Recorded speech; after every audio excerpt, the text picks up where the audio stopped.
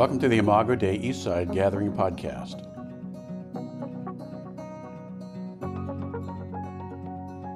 Good morning, Imago. Michelle Jones, and we are wrapping up our series on Kingdom Citizens. Now, for the past few weeks, we've been talking about how we pledge allegiance to our King while still maintaining and navigating the realities of our diverse and divided and sometimes hostile world. So what does it mean to live out the values of a kingdom that has broken in but has not quite fully come? How do we make the most of this meantime before new creation? So unless you've lived under a rock for the past 8, 9, 10 months, you know that this country is in a bit of a mess right now, right? So 75 plus million people voted for a new president. And they're dancing in the streets because they have a new president and the first Black, first Asian, first woman vice president. Kabbalah, woo! Okay, but 70 million plus people are also very angry and very upset because even though they turned out in record numbers, it wasn't enough. The world is more awake right now to racism and injustice, but while that is true, the deniers and defenders of the status quo are also more awake. So there's a lot of violence and more unchecked outrage than we know what to do with. We may have found a vaccine for coronavirus, and yet we've still lost 250,000 people to it, and the numbers are still climbing. This pandemic has taken a toll on us, and not the least of it are rhythms of gathering together, whether it's in church or at work or with friends or with families or for holidays. It's hard not to set up camp in the pits of despair. And then when you read in Philippians where Paul says, rejoice, it's hard not to want to say, shut up, Paul, you're not in 2020. But the truth is that we can rejoice, that is, because we are kingdom citizens. This mess of a world is not our home. We hope in and long for a promised land, different and better than this land. And because we have a king who keeps his promises, we can live like it's already a done deal. So last week, Rick talked from Matthew 6 about the kingdom economy and how we can overcome our temptation to worry about what could happen to us by remembering that we have a God who treasures us. He generously pours out his love and provision, so we are free to do the same. Well, this week, I want to kind of pick up where Rick left off. I want to cross the finish line in Matthew 7. Home base is going to be Matthew 7, 1 through 12. Now, last week, we looked at the inward things of idolatry and worry and anxiety, and also hope, the hope that we have in a God who places a high value on us. So right after that, in that passage in the Sermon on the Mount, Jesus transitions us to a more outward-facing focus, to what we think about and how we treat other people. And this pattern happens all throughout Scripture. You see people who encounter God and they're with him, and there's this relationship that happens and connection that happens with God, and then he faces them outward into the world. It happened with Abraham. It happened with Moses. We saw him with God in the burning bush and up on Mount Sinai, and then he points him outward. We see it with Mary. God encounters her and through the angel Gabriel and deals with her and then points her outward. We see it with Joseph. We see it with David. We see it with Ruth, and we see it with Jesus as well. And we see it with Paul.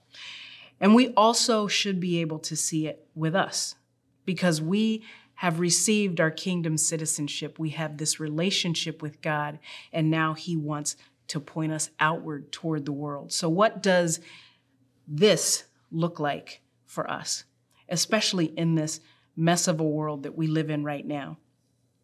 Well, the first thing it looks like becoming your brother's brother before you become your brother's keeper. So let's look at Matthew 7, 1 through 5. It says, do not judge, or you too will be judged. For in the same way you judge others, you will be judged, and with the same measure you use, it will be measured to you. Why do you look at the speck of sawdust in your brother's eye and pay no attention to the plank in your own eye? How can you say to your brother, let me take the speck out of your eye, when all the time there is a plank in your own eye? You hypocrite, first take the plank out of your own eye, and then you'll see clearly to remove the speck from your brother's eye. So when he first starts talking about what it means to not judge people, a lot of us get really uncomfortable with that. And we say, well, I'm not judging anybody. I'm not condemning them. And that word judge actually simply means to decide who a person is and also to decide that you're not like them, to literally place them in distinction with yourself and separate from yourself, because you yourself have set yourself up as being somehow more righteous or righter than they are. Check the last 20 or so social media posts that you've put there, and then ask yourself this question. What would the people you disagree with think that you think of them?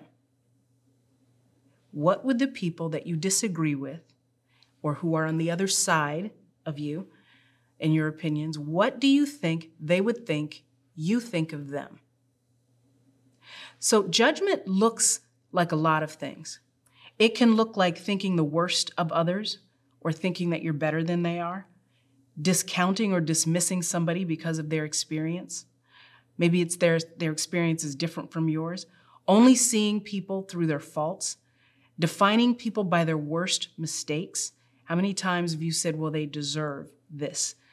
Deciding that they don't deserve good or forgiveness, deciding that they do deserve bad things or punishment, suspecting their motives and assuming that they can't be trusted because you have placed them on this other side, or using a different standard for them than the one that you would use for yourself or for the people that you like, or you question their faith simply because they are on another side of an issue from you.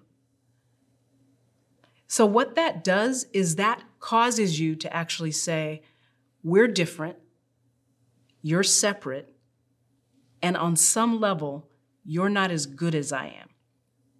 And it makes you, according to this passage, blind to actually seeing who they really are, but more importantly, seeing who you actually are. That's the humorous way Jesus looks at the speck in their eye versus the plank in your eye. How can you even see another human being if there is a plank in your eye? So you have to turn that vision that you have, that judgment that you might have, you have to turn it on yourself first. And then you have to see your sameness so that you can then become your brother's brother before you then take the speck out of his eye. So when you do that, what happens is you put yourself in a position to be able to help somebody after you've actually been able to see your sameness, not your differences. So instead of saying, you need help because you are not like me and I need to make you more like me, you're actually saying, you are just like me and I can help you with that. And I can pray for you in that place. And I get that. And I know that. So it also says, check your judgment at the door, but he goes on in Matthew 7:6 to say, don't check your brain or your discernment at the door. He says, do not give to dogs what is sacred. Do not throw your pearls to pigs. If you do, they may trample them underfoot and turn and tear you to pieces. In other words, this doesn't excuse us from engagement, but rather what it says is to remember exactly who people are when you're talking to them and not to condemn them. Because think about Jesus. He was on a cross dying and he still said, Father, forgive them because they don't know. Before that, he was on a hill looking out at Jerusalem at a number of people who would never come to know him and never believe him. And yet he cried, oh, Jerusalem, Jerusalem, how I want to gather you. And that's what we're called to do as kingdom citizens, to care about those people who not only think differently than we do, but believe differently than we do.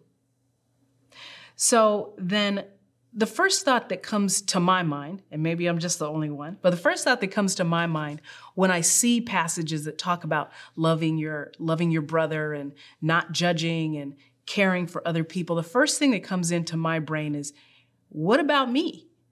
Who's going to look out for me? Who's going to take care of me? Because it's really easy to care for other people and then feel, especially in this season, exposed and vulnerable and sometimes taken advantage of. And it's hard not to look back to make sure that somebody's got my back, or at least that I've got my back. especially now. But what makes this possible for us to have that encounter with God and to do this is found in Matthew 7:7-8, where he says, "Ask and it will be given to you. Seek and you will find. Knock and the door will be opened to you. For everyone who asks receives. The one who seeks finds, and the one who knocks, the door will be open." And so it's important to understand that when we read passages like this, and when we think about what Rick said last week about the fact that we have a God who treasures us, and so we don't worry about what we're going to wear or what we're going to eat or where we're going to live. We don't worry about those things because we have a God who takes care of us. It's easy to read these as instructions. Somebody might actually tell you, look, just don't worry. Do for other people. Just don't worry about yourself.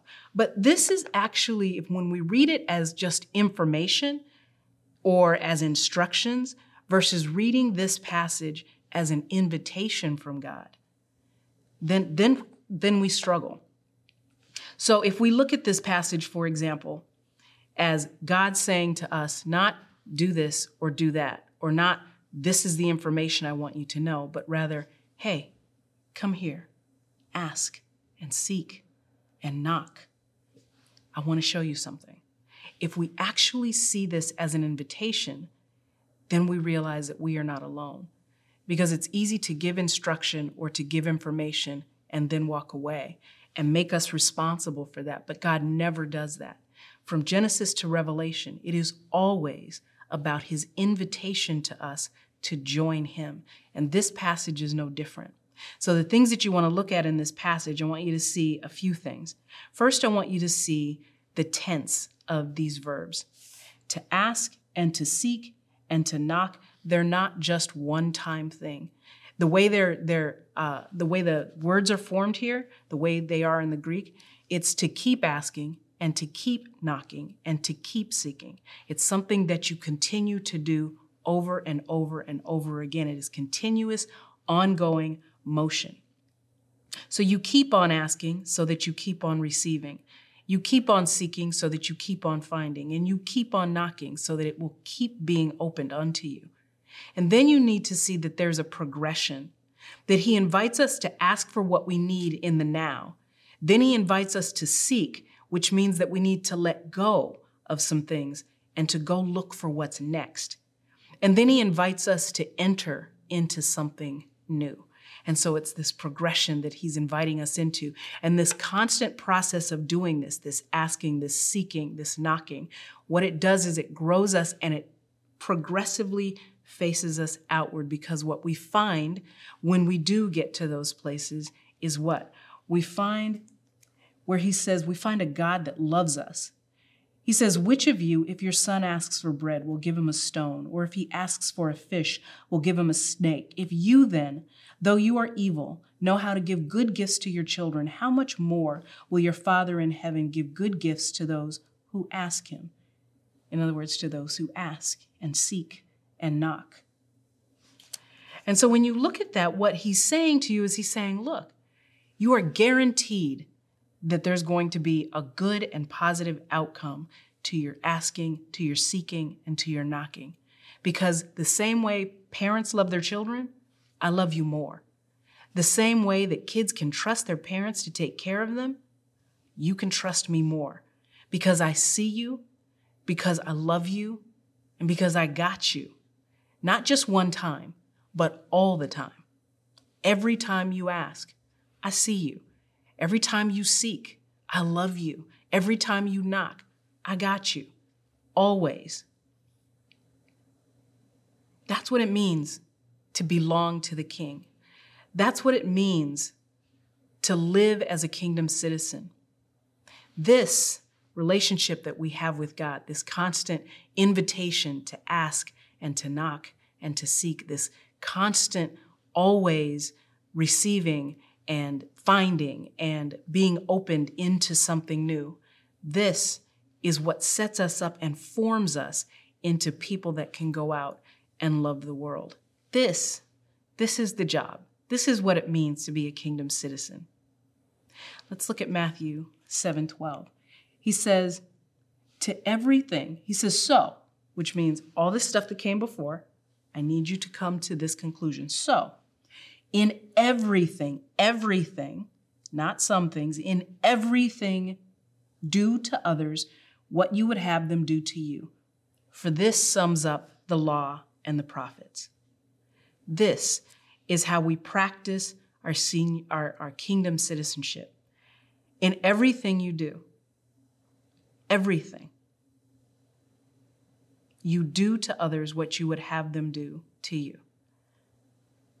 And he says, on this hangs all the law and the prophets. Now that might sound familiar because you remember when Jesus said to the practitioners of law, he said to them, love the Lord with all your heart, mind, soul, and strength. Love your neighbor as yourself. On this hangs all the law and the prophets. And so what he's saying here is that actually looking outward and doing to others what you would have them do to you or do for you, that is what all of that comes down to. Loving your neighbor is what all of that comes down to. Now, some of you recognize this as the golden rule, right? Do unto others as you would have them do unto you. And the truth is that Jesus didn't invent the golden rule. When he said this in Matthew, it wasn't the first time that it was ever said. As a matter of fact, it goes back to 500 BC, 700 BC. It's found in Buddhist teachings. It's found in the Analects of Confucius, and it's also found in the writings of Socrates. Around AD 20, Rabbi Hillel, challenged by a Gentile to summarize the law in the short time that the Gentile could stand on one leg, reportedly said to him, "What is hateful to you, do not do to anyone else. This is the whole law. All the rest is commentary. Go and learn it." He didn't invent it, but Jesus did perfect it. Because the difference between what Jesus says and what everybody else says, Buddhists, Confucius, Rabbi Hillel, Socrates, all of them, the difference is that Jesus is the one who actually turned that phrase to a positive. Socrates, for example, said, "Do not do to others what would anger you if done to you by others." What does that mean? That means that by living as kingdom citizens, that we live loving, not as a spectator sport, but that it is actively participating in the things that happen. Positively participating.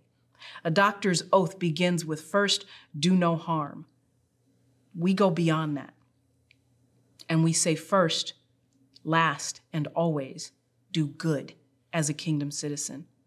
The neighbor, Jesus tells us, is not the man or the woman who is close enough to see their suffering or hurting and doesn't do anything to add to their pain, but rather it is the one who steps close enough to help relieve that pain. So when we engage in our practices, hear and obey, to celebrate and Sabbath, hospitality, vocation, generosity, we are positively living out our kingdom citizenship. We have seen the invitation of God to ask and to seek and to knock. And then we have become that very same invitation for other people. Now, Rick has no idea I'm going to do this. He's going to kill me when he finds out that I did it. But seriously, you need to get his book, Faith for This Moment, because it really walks through these practices and why we do them and why they matter. And it gives us a really good picture of our kingdom citizenship. Sorry, Rick, I know, I'm doing it. So get this book, seriously. Now that I've said that, we live in a mess of a world right now. But in the middle of this really big mess that the world is, there's a huge, huge opportunity. Sorry about that noise. There's a huge opportunity. For those who believe, we actually can shine more in the darkness that is in this world right now. We have an opportunity to trust and obey God when the world is telling us to just look out for ourselves. We have an opportunity to celebrate and Sabbath while the world is telling us to panic and complain. We have the opportunity to let the Spirit speak through us in our work to make us fruitful. When the world would have us just give voice to our ambition and to take credit for our productivity. to be hospitable when the world is telling us that there's just room for us, and to be generous when the world wants us to believe that there's only enough for us. To be kingdom citizens, we are to be people who do more than just do no harm. We do good for others. We belong to God, and He is a God whose whisper is louder than all the noise around us if we just listen. And He's saying, I see you. I got you. I love you. And then He turns us out toward the world and says, now go tell your neighbor the same thing. Let's pray. God, thank you for being the kind of God who invites us to be with you, not who pushes instructions on us and directions on us and just tells us, go and figure out how to do it on your own. But rather you invite us into yourself, into the goodness and the love that you are and that you have. And it transforms us and makes it possible for us to go out into the world and offer that same invitation to others, to ask me, to seek me, to knock so that I'm open to others. Father, we thank you for our kingdom citizenship. We ask that in this season that you would show us what it looks like to shine brighter in this dark place. We ask you to show us what it means to love others the way we love ourselves. God, I'm so grateful for you, for this series, for this church, for our people. And I thank you, God, that you continue to grow us and to make us more. We love you. In Jesus' name, amen.